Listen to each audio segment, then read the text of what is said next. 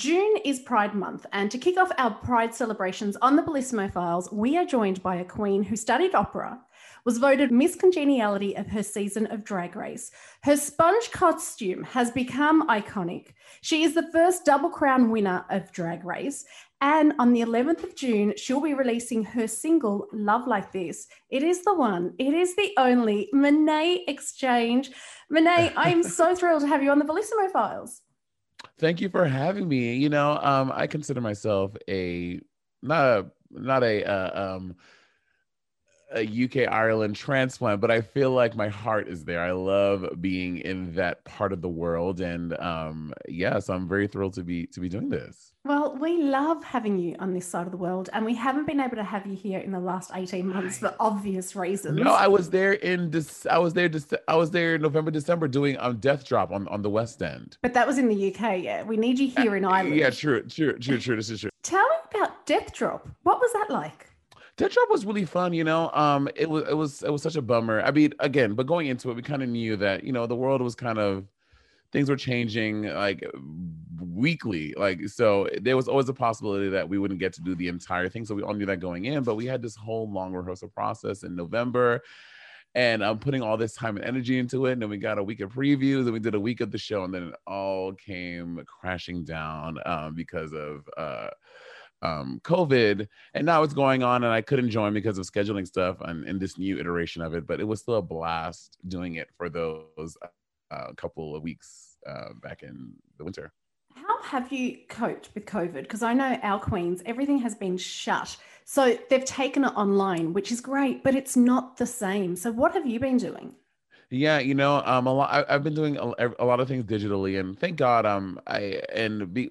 back in the States with I did some commercials for VH1 and stuff like that, and they would just send a box of electrical equipment that I had to kind of sort through and figure out, and set up green screens and set up these things to record all this stuff at home. So luckily I was still able to work, but it definitely has been so different. But honestly, I think maybe for the good, because a lot of the world is, I think even after COVID, things may remain a bit digital for a while, and people are realizing they don't have to take their pajamas off to make money from home. They can just get dressed from the neck up, or the chest up, or the waist up, and still do their job successfully. So that's been quite the same journey for me and a lot of queens, just getting in drag from the waist up and living their lives. Online has been great because it's allowed us to do things that, as you said, we haven't been able to do, but there is nothing like the live performance. Is there? Like, what do you get when you are dressed up on stage?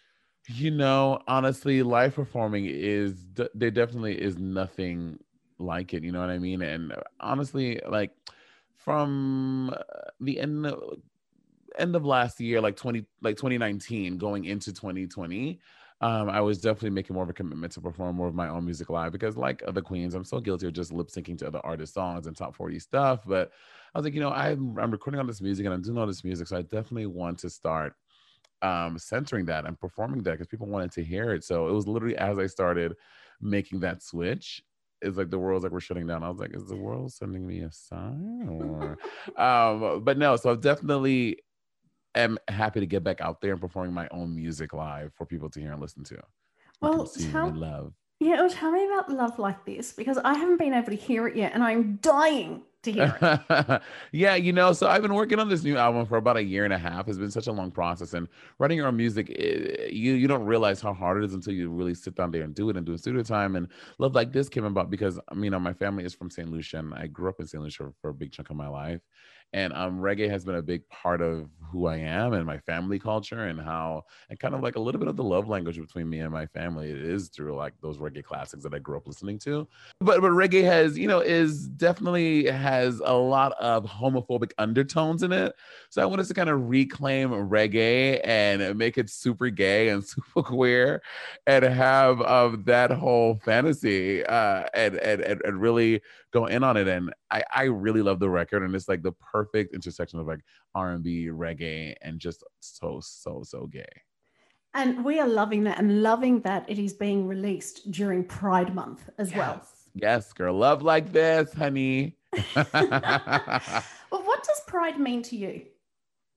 Pride at the base level for me, pride is just liberation. I think that my first pride, I went out in full drag. It was the first time I ever went to a pride, and to see like all these folk and all these people just leather daddies, trans folk, black people, like literally everyone who is under the LGBTQIA plus umbrella, just being free and not being afraid or ashamed of doing what they do where they want to do it. You know what I mean? That to me was so liberating to have that experience, and then to be in full drag while experiencing it for the first time would definitely change my life, and it just made me feel like I don't need to, like what other people, and I literally have this tattoo down the spine of my back, is what others think of me is none of my business. And that's kind of where I like really felt that. And so pride definitely has a big liberation vibe for me, for sure. Yeah, because it's really important. A lot of people think it's, oh, look, it's the parades and things have come on leaps and bounds because Drag Race is all over the world. Right. But there is still so many mountains, unfortunately, to climb. Oh, for sure, for sure. Until we're all liberated, and none of us are truly liberated. I mean, there's still so many people in Eastern Europe and honey in states in America and in some parts of the UK, Ireland, places, parts of the world as well, where people are still persecuted because just for being queer. So until we all have that liberation and freedom, baby, none of us really truly have it. Until you can go to any part of the world and love freely, then I don't think none of us really have that sense of that. I completely agree. When we say love freely as well, it's love yourself freely. I think that is the most important part. For sure, which is sometimes a pretty hard lesson to learn.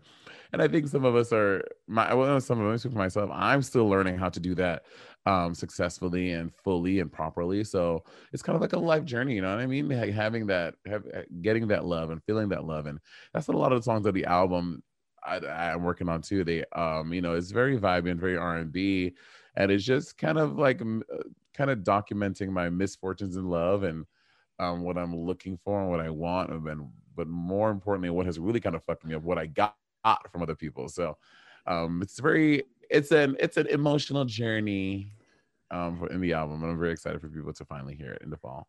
Well, because I was going to ask you, it is an ongoing battle that everyone has with themselves, trying to love themselves. Mm-hmm. How much harder is it though when you're trying to understand what's going on with you, what's trying to assess what's going on in your mind, how you're feeling, and the world is turning around and actually saying it is wrong. You're not for us. Like I can't even begin to fathom what that must do to you. Yeah, and that is the tricky thing that a lot of queer folk have to navigate, is that feeling, right? Is like the world is constantly telling you that you're not, that who you are is weird, and who you are needs to be fixed, needs to be changed, or you need to go to conversion therapy, or whatever it is that a lot of queer folk face. And so that's like the big thing of tackling that, and trying your best to not let it damage you mentally.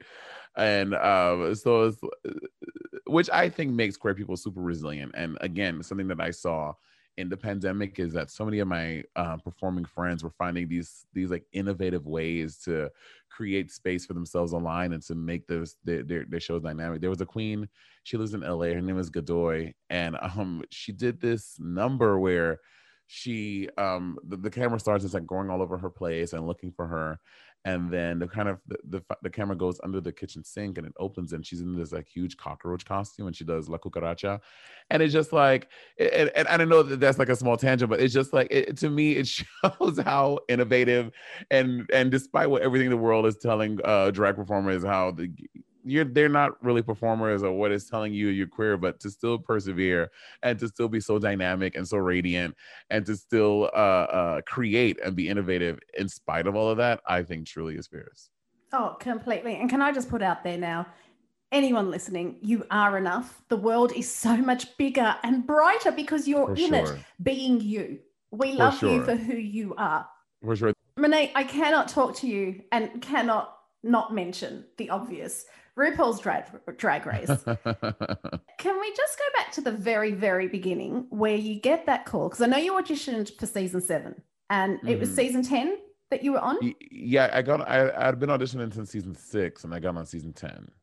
So when Yeah. you get that phone call going, this is it, you've made the cast, what is your initial reaction? My initial reaction is super nervous, and it was like this mixture of gratefulness and nervousness because I was like, this is obviously a huge opportunity, something I've been wanting for 5 years now. But also like, because Bob had already been through the process by that point, and I had seen everything that he's done, everything he went through, and post show, pre-show and post show, and it's a lot to be thrust into the queer celebrity circle. I guess it's always weird to think of yourself as a celebrity, but whatever.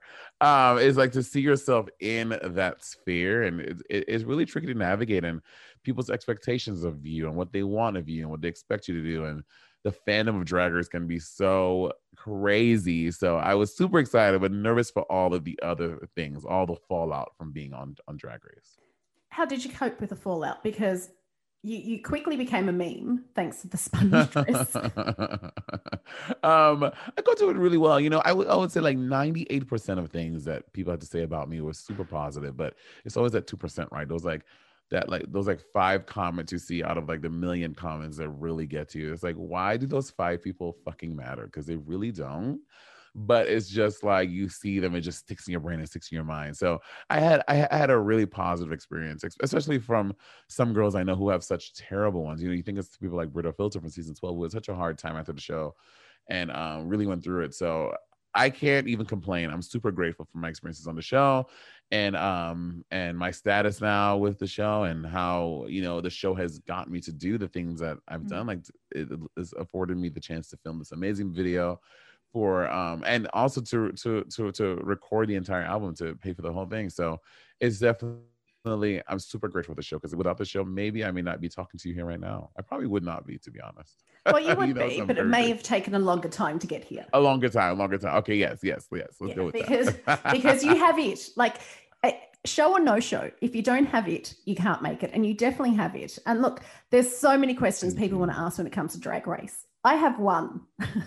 The question I ask is, when you are assigned these tasks, right, going in, how much do you know about the themes? How much do you bring with you? And how much are you like, shit, how am I going to do this? Because I think it is amazing how you turn something out of nothing. Well, you know, I mean, the show definitely shifted. Like from like, you think back to like season 2, 3, 4, where they made like so many challenges were design challenges. You had to like create stuff and think of like, I feel like in Roxy season, Jinx, with the season Jinx won, but I'm just like a huge Roxy Andrews stan. I love her so much. They made like, I want to say they made like 5 or 6 costume looks like on the show, and that was different. Now you like come with these like looks done, and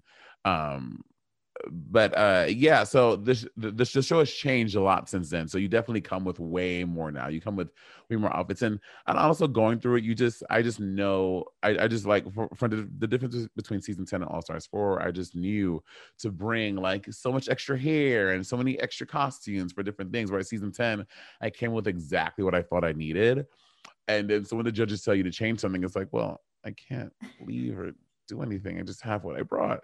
So All Stars 4, I brought in a lot of stuff. So if I got the note to change something, I had the option to, and I could, and which I think caused me to win. And that was amazing. The win was amazing. But as a result of Drag Race, as you've said, so many amazing things have come your way.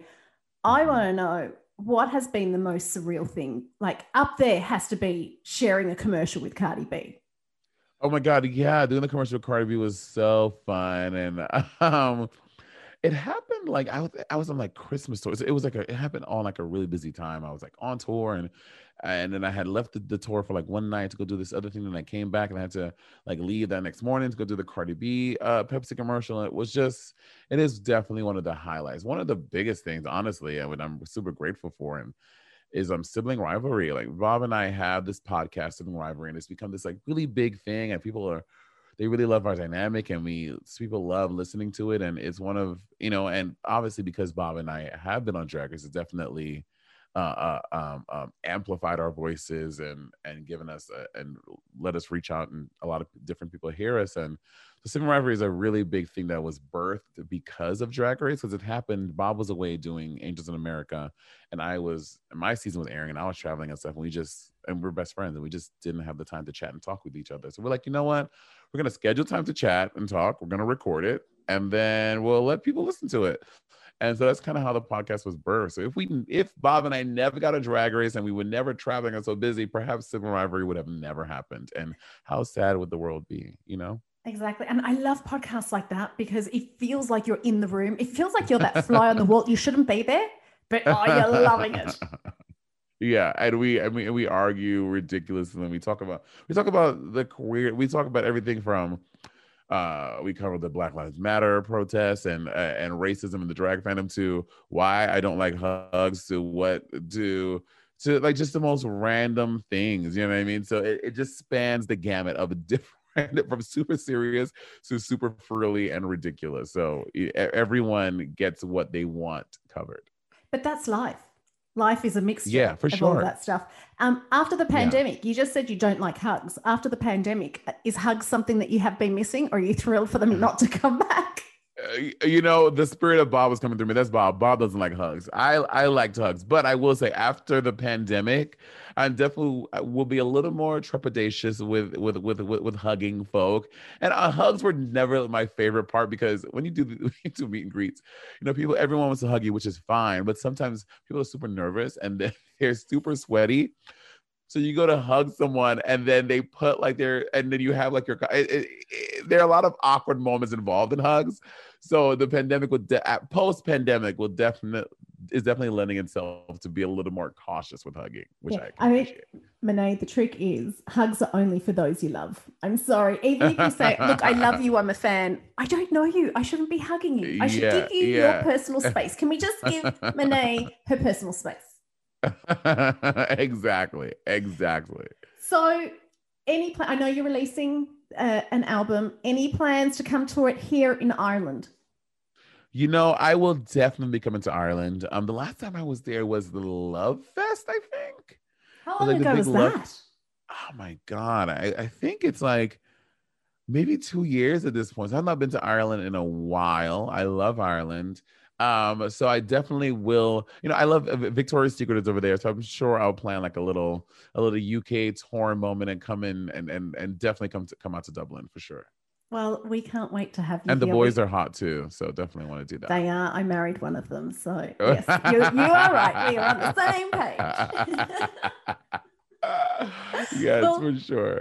Cannot wait to have you here. In the meantime, your new music is coming out on the 11th of June. I cannot wait to hear that either. Usually one of the perks of this job is that I get a sneak peek. I have to also wait. So I'll be counting down until the 11th of June. Okay, perfect. It's going to be amazing. Thank you so much for having me on the podcast. I really appreciate it. Thank you for being a part of it. Yes.